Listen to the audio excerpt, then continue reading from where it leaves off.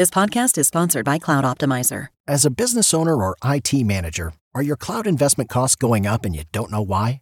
It's time for Cloud Optimizer. As you migrate your business to the cloud, what you're spending and why you're spending it can get a little hazy. But Cloud Optimizer clears up the mystery and puts the cloud to work for you. Cloud Optimizer starts by analyzing usage patterns, right-sizing resources, leveraging discounts you may not be aware of, implementing automation, and much more. And by reducing unnecessary expenses and maximizing performance, Cloud Optimizer guarantees you a savings of 5 times what you spend for their service. As you utilize cloud-based services more and more, you don't have to lose sight or control of your spend. You can stay agile, streamline your costs, and optimize your performance, plus save significant money with Cloud Optimizer. Make the cloud work for you with Cloud Optimizer. Get a free assessment and find out how much you can save by going to cloudoptimizer.com. Go to cloudoptimizer.com for your free assessment. That's cloudoptimizer.com.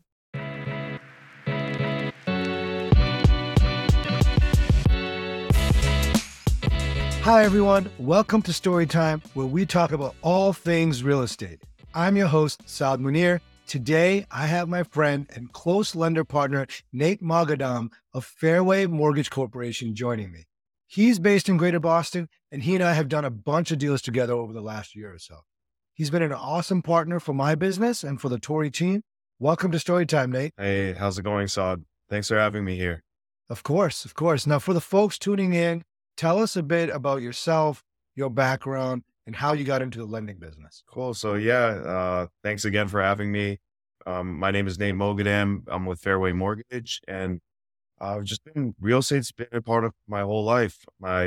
Growing up, my mom was a real estate agent, so I spent tons of hours watching her scour through MLS and talking to clients. And so that's how I got my first introduction to the business. And coming out of college, I was a financial advisor at that point. So I was actually licensed as a lender, but really I spent a lot of my time working with a lender as a partner when I was a financial advisor and learning the ins and outs of the business. Fast forward a few years, I ended up buying my first property, and that experience really got my interest going, and that's when I joined Fairway. Love it. Awesome. Now, Nate, obviously both of us have invested in multifamilies. We've worked with a lot of clients who have as well. There are a bunch of nuances when it comes to investing in a multifamily property, either as a primary residence or as an investor. And we'll get into a little bit of both. But let's start with the whole idea of house hacking. When someone uses the term house hacking, that usually refers to someone purchasing a multifamily, living in one unit, renting out the others or the other one, if it's a two family, to help pay for the mortgage. The biggest advantage in that situation for our listeners is you don't pay investment property interest rates, which are higher than primary residence rates, nor do you have to put the minimum down payment for investment properties, which is typically around 25%. Did I explain that right, Nate? Yeah, you explained it perfectly. When you buy a home, whether it's a condo or for family, if you occupy the property as a primary residence, you will get the better interest rate, I should say, because when you're buying as an investor, there's more risk associated with that. And so they charge you more on the rate. The other huge benefit, like you brought up, is the down payment, where if you're a traditional investor, you're looking at 15 to 25%. I think 25% is the norm. And you could buy a multifamily, 4-family with as low as 3.5% down. So it's those are two huge advantages. Having the flexibility to live in there for at least a year opens the door to you for those advantages. So got it. And is that year-long time frame you mentioned, is that the minimum requirement? Yeah, you have to be willing to live there for a minimum of a year. So that's the differentiator. And you have to live there for a year, but afterwards, whatever you do, that's up to you. All right. So Nate, now you were smart enough to, I believe, have house hacked yourself. Tell us about your experience in thought process. Yeah. So I had a really unique experience. I didn't plan on doing it, but I was renting the property that I eventually bought. And I spent about 4 years living there as a renter. My daughter was born there, so the home did have some sentimental value to it. Eventually, I realized the landlord wanted to get out of it. and not quite sure why, but he wanted to leave. And that's when I started the conversation with him.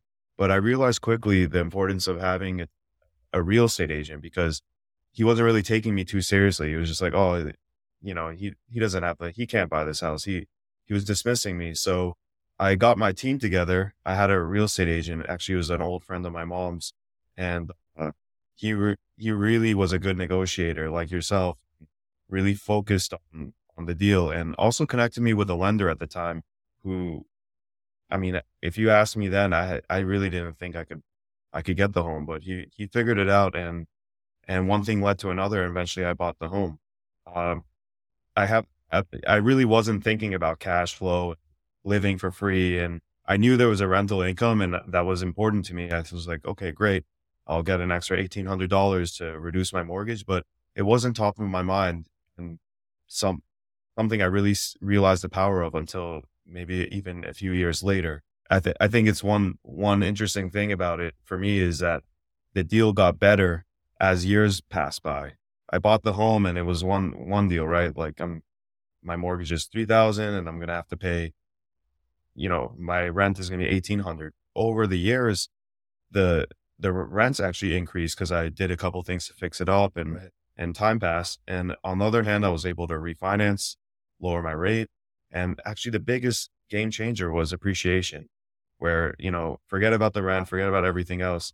My home went up a ton in value. And so that experience of buying a home really got me interested to go all in into mortgages and help more people learn about the the way you can get into multifamily investing and even just home ownership.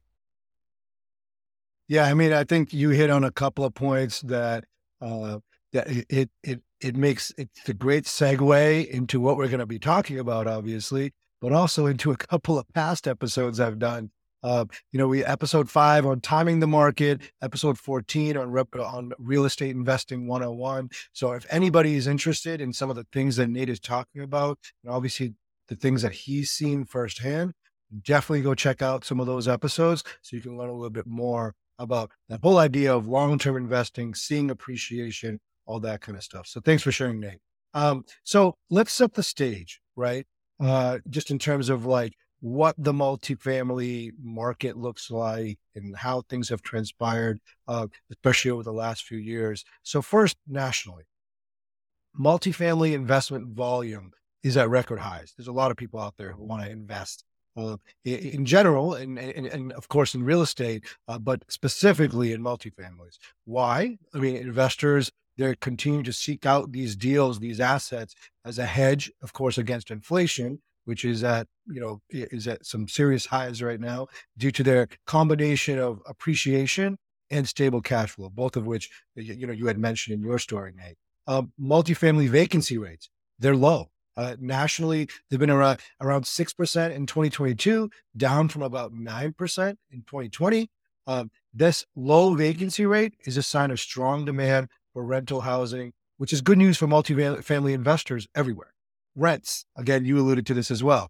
They're rising everywhere. The median gross rent for a U.S. apartment unit in a multifamily is around $1,800, actually closer to $1,900. This was back in August of 2022, which is up 8% from the same month in 2021. That growth is being driven by a number of factors, right? Including strong demand, limited supply, and of course, as I mentioned earlier, inflation. And now, not surprisingly, multifamily properties are appreciating in value, just like yours has, Nate, and just like most residential real estate. That appreciation is expected to continue in the coming years as demand for multifamily housing remains strong and most importantly, probably as supply continues to remain low. Now, locally, things are a little bit different, but they're still trending in the same direction, right? And a lot of that in Greater Boston, where Nate and I, live and work, is driven by the fact that this particular area is one of the most desirable places to live in the entire country. Yes, it's expensive, but there's a lot of things that are driving the demand up here. Number one, volume again is at record highs, just like it is nationally. Vacancy rates, they're even lower in the greater Boston area for multifamily units. They're around 4.6%, and they were around 4.6% in 2022 compared to 5.2% in 2021. So they're even lower than they are nationally. Rents are much higher. Median gross rent for a multifamily unit, it was just shy of $3,100 in August of 2022, which was up 16.5% from the same month in 2021. So the growth was double in Greater Boston compared to nationally during that same time frame when it comes to rents. And again, not surprisingly, appreciation is expected to continue just like it is in the rest of the country. So Nate, before we dive into house hacking and how to do it effectively, any of what I just shared with you surprise you, or is there anything that you want to add here? It was all really interesting statistics and great information.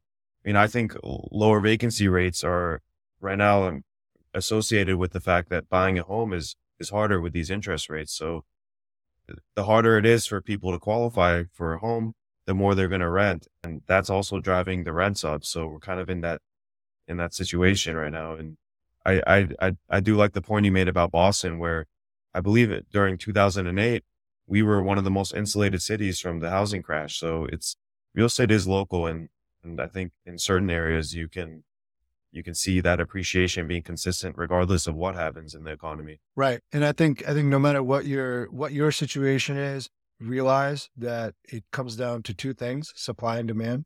Like, yes, there's a lot of different factors, but ultimately supply and demand should be the main thing that you think about before you kind of dive in to multifamily investing, either as a primary residence or as an investor. So yes, definitely take note of those statistics and those general trends as you evaluate what makes sense for you. So Nate, let's take a quick break. And when we come back, we'll delve into your tips, tricks, and things to keep in mind when it comes to multifamily investing and house hacking. Hey everyone, Saad here from Storytime. I hope you're enjoying all the talk about real estate. I absolutely love it, and I have been having a ton of fun putting these together for you. If you're liking what you're hearing, or even if you've learned something new, one thing that would be super helpful is if you would leave a rating on Spotify and a review on Apple or wherever you get your podcasts. It would mean a ton to us. It helps us reach more people and build a community of real estate enthusiasts. Also, if you have any real estate questions, I'd love to hear from you. Reach out to me through my Instagram handle. That's Saad Munir. I'm easily searchable, but SAADMUN1R. The I is a one. And I might even be able to answer your question in a future episode. Thanks again for tuning into Storytime.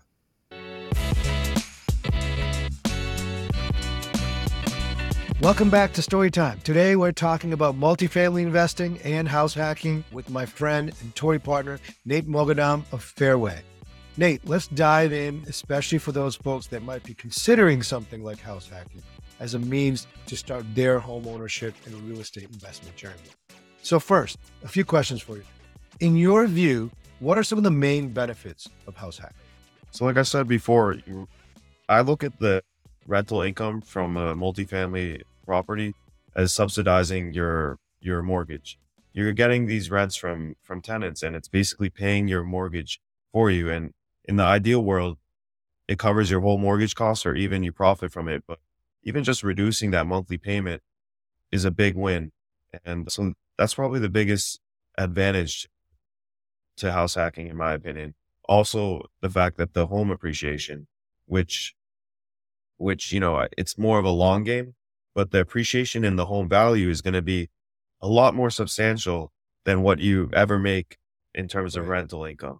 So the rental income, in my mind, just, hey, if you can even break even and keep going and holding this property, the long-term game is really the appreciation of the property, which you'll see real gains 5-10 years down the road.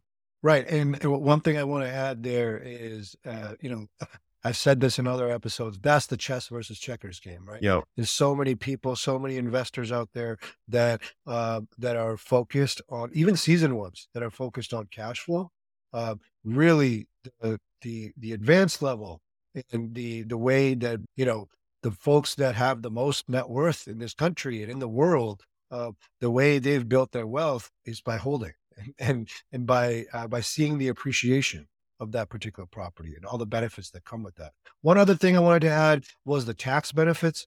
So there are plenty of, tax benefits of owning multifamilies or having a rental units. Like, Obviously, I'm not a tax pro, so you should definitely talk to a CPA, but a few examples is being able to deduct mortgage interest associated with the rental property, along with most other costs of ownership, like maintenance and repairs and things like that. So the tax impact of the rental income is much more muted, when you're able to kind of take advantage of these types of strategies. Any negatives or particular challenges to be aware of if you go down this path, Nate? Yeah, 100%. Being a landlord is not for everyone. And so there's always options, right? You can get a property manager. It could be costly. Might not be, but I've talked to plenty of home buyers that when I propose the idea of buying multifamily, is just saying, no, you know what, being a landlord is just not for me. And I can respect that. I think there's a lot of scare stories about being a landlord that may be blown out of proportion. Of course, I've had my own, but you learn to deal with them. And for the most part, if you work with a good realtor I always use a realtor to rent out my property. They help me, find applicants. I vet them out myself. So, I think a lot of it is just doing things the right way and kind of weeding out issues that could come down the road. But definitely being a landlord could be taken as a negative of buying a multifamily or house hacking. Yeah, I 100% agree. So the main thing that Nate said is that it's not for everybody, right? Being a landlord is not for everybody. So, but like, with all the stuff that comes along with it, yes, there are some challenges, but it's got to be treated like a business, right? Like no business is super easy. And being a landlord is no different. So, and we'll talk about that a little bit more, a little bit later. And it's tough too when you live in the property with these people. Like, when you're house hacking and you're in unit 1 and your tenants are in unit 2, unit 3, you see them every day. So, you do have to handle it as a business, even though sometimes you can even become friends, but the business is still business. So it is a difficult job.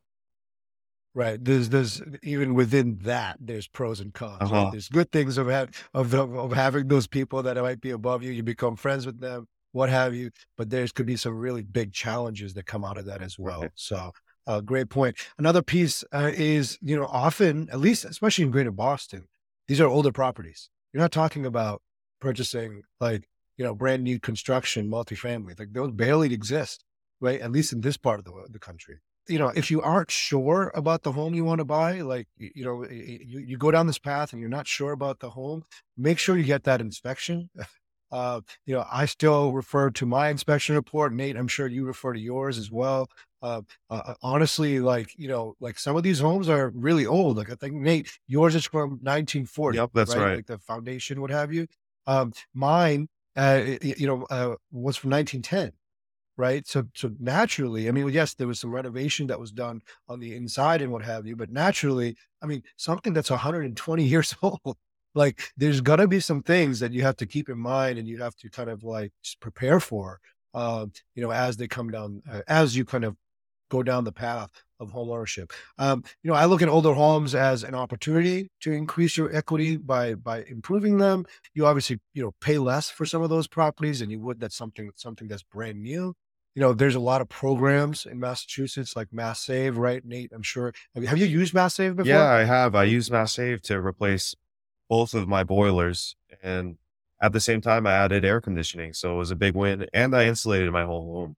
0% interest, That's awesome. 7-year loan. They have a lot of great incentives. So if you live in Massachusetts, it's a Yeah, and that's not just for multifamilies. Like, Oh yeah. like so any homeowner, you use Mass Save. It's a friend. You get their free energy audit, and it can actually save you a lot of money. So, another question for you, Nate: can you house hack a single family home or a condo? Definitely. So there's different ways of house hacking. For me, the go-to house hack is a multifamily. But I mean, you could buy a single family and rent the rooms out. You could do the same thing with a condo. I think condos are more difficult in general because from the lender's perspective, they have condo fees, HOAs and HOA fees, and that adds to your monthly payment. Of course, a single family, you're going to have to pay for yard work. You're going to have costs, but it's not a set amount that can increase every year, and so sometimes these HOA fees are unaffordable. Anyways, without going into that too much, it can add to your costs, and cash flowing, for example, would become a difficult task with a condo. And they even have Right. HOAs also have restrictions as well when it comes to renting out or Airbnb. So you definitely want to pay attention to stuff.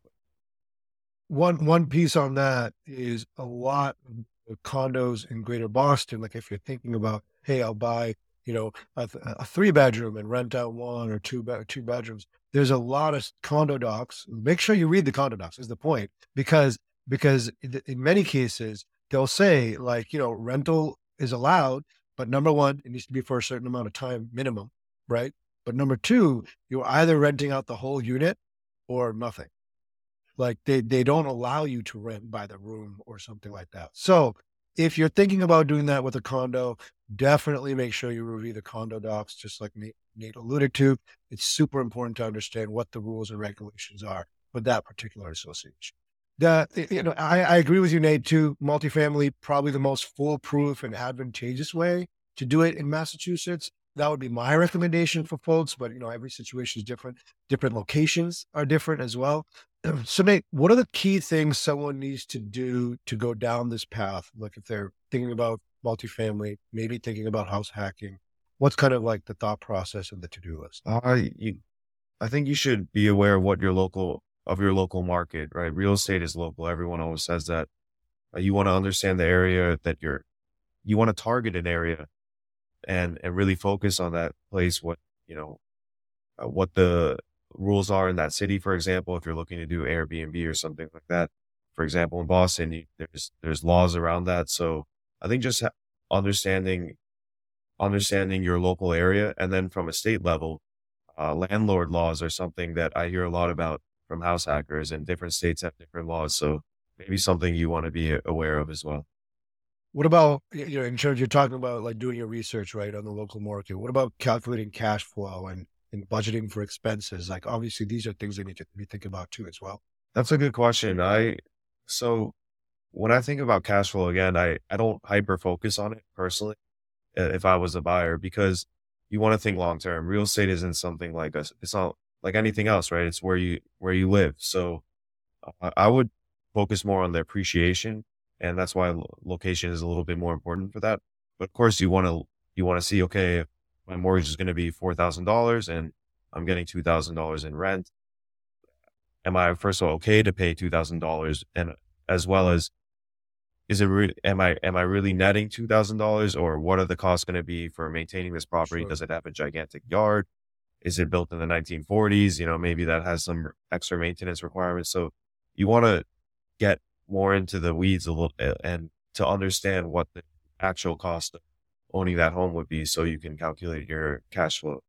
So anything in particular you should be considering when you use some of these programs? For example, FHA is a common one that some people want to use when they like go down the path of purchasing a multifamily. Is there something in particular they need to be considering there? Yeah. So some of these loan programs have reserve requirements. FHA has the lowest reserve requirements. Reserves being they want to make sure that you have X amount of months of the monthly payment in your bank when you close, just in case, for example, the tenant stops paying you.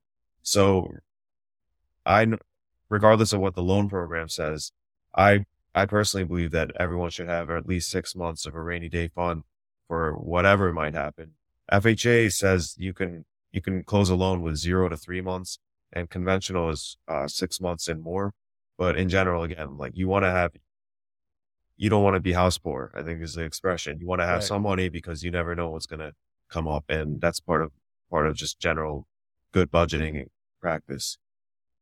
Right. I mean, there's always going to be things to do, right? Like whether you're a homeowner, you own a single family or not, or if it's a 2 family, 3 family, 4 family, an apartment building, like there's going to be things to do. And it's important to remember, like if you have multiple units, you have multiple tenants, you have multiple sets of everything, right?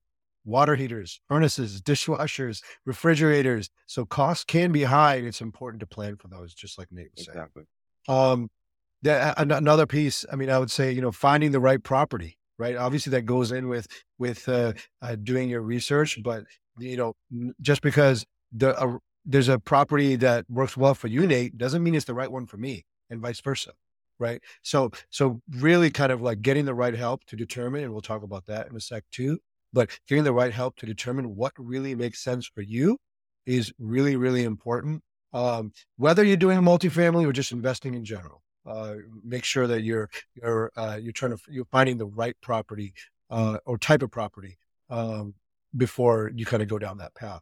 Now, let's talk about getting pre-approved, Nate. For those folks that are getting loans, let's start from the basics. What does getting pre-approved mean? So getting pre-approved is when you talk to a loan officer, you give him all your financials, your assets, your income, your liabilities, and they help you determine, well, they figure out how much you can qualify for, but they also help you determine what you can afford, because what you can qualify for is oftentimes a lot more than what you want to pay on a monthly basis, or even what you can actually afford.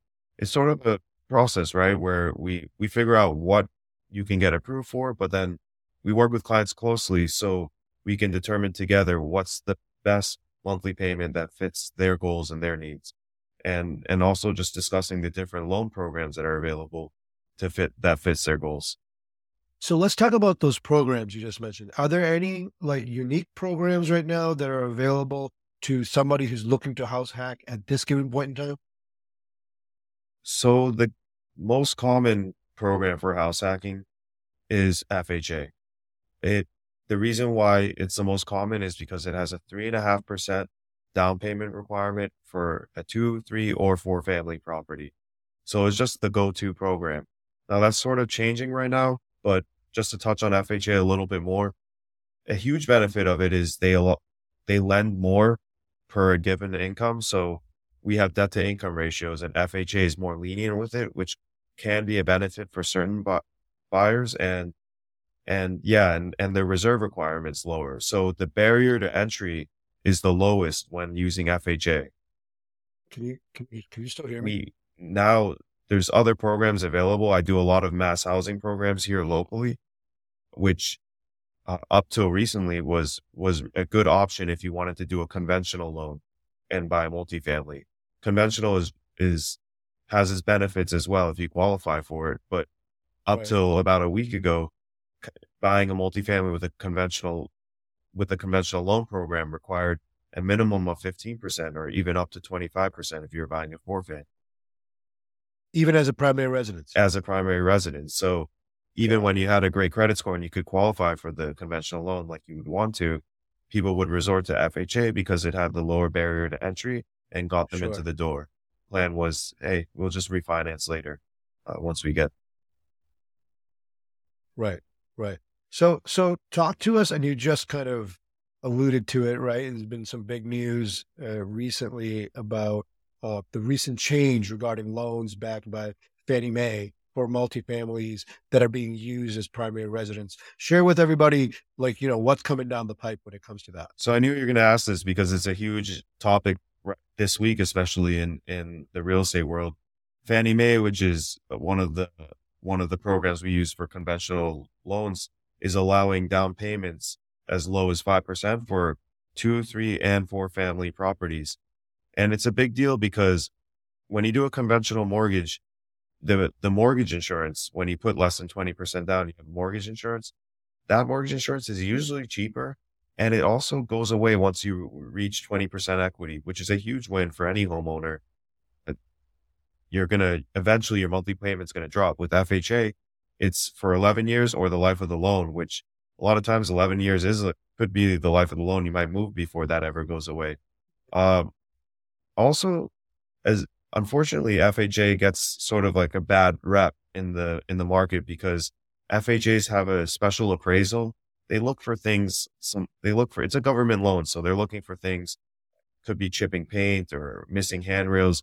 You want to make sure people are safe, and of course, you want your home to not have chipping paint, but you don't want that to stop you from being able to buy it. So a lot of times, sellers don't like FHA, and this gives buyers an opportunity to present a conventional program, which sellers have no problem with. It makes the buyer's likelihood of closing or to get their offer accepted a lot higher. Another huge benefit of going conventional is that there's no self-sufficiency test. which with FHA is actually preventing a lot of people from qualifying for 3 and 4 family properties. So in a way, it's great that FHA has a low barrier to entry, but for 3 and 4 families in certain areas like Boston, it's virtually impossible to actually qualify for those, because what this self-sufficiency test says is that 75% of all the units being rented has to be less than your mortgage payment. So, Hmm. so for example, if you have 4 units, if you're buying a 4 family and all units are renting for $2,500 each, then then your mortgage has to be less than $7,500. And in certain markets like Boston, that's difficult to achieve. With conventional, they don't have that rule. So, so it actually opens the door for people who want to house hack or people who want to buy multifamily properties Right. to actually get offers accepted and move through with the purchase. Right. So just in general, this change means potentially way less not potentially, definitely way less restrictions when it comes to somebody who wants to either house hack or just buy a multifamily in general. Yeah, 100%. It's a bit. So, yeah. So, I mean, no matter what your situation is, clearly it's super important just to understand what your options are from a financing perspective. So listeners, get connected to a lender. Nate's a great person to chat with about these programs. Understand what's available to you, what your options are, so you can, make the best decision for you as you kind of go down that path. One other thing I wanted to mention when it comes to process and things you need to do is put together a business plan. I alluded to it earlier, but I can't stress it enough. Treat buying property, especially as an investor, but just in general, like owning a business. This will help you track your progress, make sure that you're on track to meet your financial goals. Treat this and really any home purchase, as I mentioned earlier, like you're buying a business, because it's going to put you in the best position for success, short, medium, and long term. Flying by the seat of your pants really is not a strategy. They say in business, they say in sales, they say in just, in a lot of walks of life, hope is not a strategy, right? That's definitely the case here as well. So whatever your plan is with your multifamily, have a plan and write it down and get some help with it. It's just going to be better for you in the long run. Lastly, don't do it alone. Get the help you need. I mentioned, lenders like Nate to help make sure you're in the clear regarding financing, that you know your options.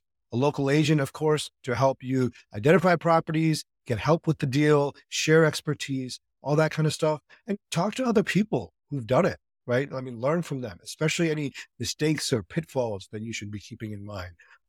Getting real life examples can be super powerful. So I've done a couple of deals with folks who wanted to house hack with a multifamily. In fact, one of those I did with you, Nate, right?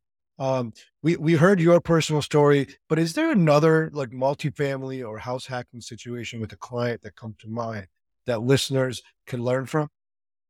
I thought of this, and I have one client jumps to mind because actually her story came full circle this year. And back in 2021, I met a lady who was a single mom. She wasn't talking about or thinking about buying a multifamily, but just by advising her about the different options and sort of just came up in conversation, we went that direction, and she ended up closing on, I believe it was a 2 family in Worcester, and she did FHA 3.5% down. So she lived there up till 2023, but to take a step back, she fixed the bathroom. I think she renovated the kitchens. She did a couple things to make the place gain value in the last year and a half that she was there. Eventually, she decided she didn't want to live there anymore. I think she wasn't being a landlord wasn't for her, and more importantly, her daughter was growing. They really just wanted to have their own home, their own space.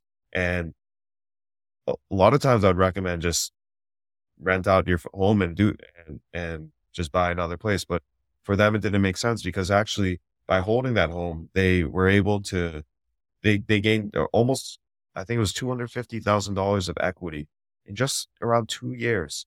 And were able to sell the home and use that equity to buy the single family that they really wanted. So I think it just popped into my mind because it's relevant right now.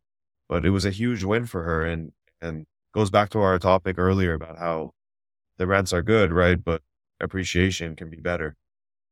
Yeah, I mean, this is a prime example of chess versus checkers. Yeah, Right. exactly. I mean, somebody who saw an opportunity and was like, "Hey, this could be a good idea. At the very least, I'll build some equity here, and it's going to help me with what I do want to do down the line." So, 100%. I mean, just kind of reiterating that point. These examples, this example of what Nate just shared. I mean, this is like when people think about it that way, like bigger things happen down the line. Like, as long as again, you don't get caught up too much with the cash flow piece, it can really help you down the line. And again, another example, I mean, another point that this brings up is, again, being a landlord is not for everybody, right? This client clearly it wasn't, but still, it helped her with what her ultimate goal was to provide a home for her, comfortable home for her family. So that's awesome. Now, so to wrap up here, look, the stats speak for themselves, right? Obviously, there's a huge opportunity with multifamily investing, but living in a property while someone else is helping you pay your mortgage and build equity is not just a house hack, in my opinion, it's a life hack. Nate's an example of that. At this point, I can only wish that I knew about this strategy when I started investing in real estate. It's too late for me now, but especially you aspiring first-time homeowners and investors, seriously consider house hacking. I'm certainly not saying it's easy, especially given prices and interest rates right now, but there are a lot of programs and strategies out there to consider if you feel it could be an avenue for you. Nate and I obviously discussed some of those today. Nate, thanks for jumping on today, man. Always appreciate you, and thanks for being such a key member of the Tory Network. Thank you so much, Saad. I appreciate you for having me here and giving me the audience to spread some of this knowledge with. Absolutely. So thanks to you all for listening in today. Storytime is a production of Refilion Media. It's produced by Ari Mate. Follow me on Instagram at Saad Munir. That's SAADMUN1R. And follow Tory at Tory Homes. That's with 2 I's. And of course, Nate at Nate Loans. Once again, I'm Saad Munir. Until next time.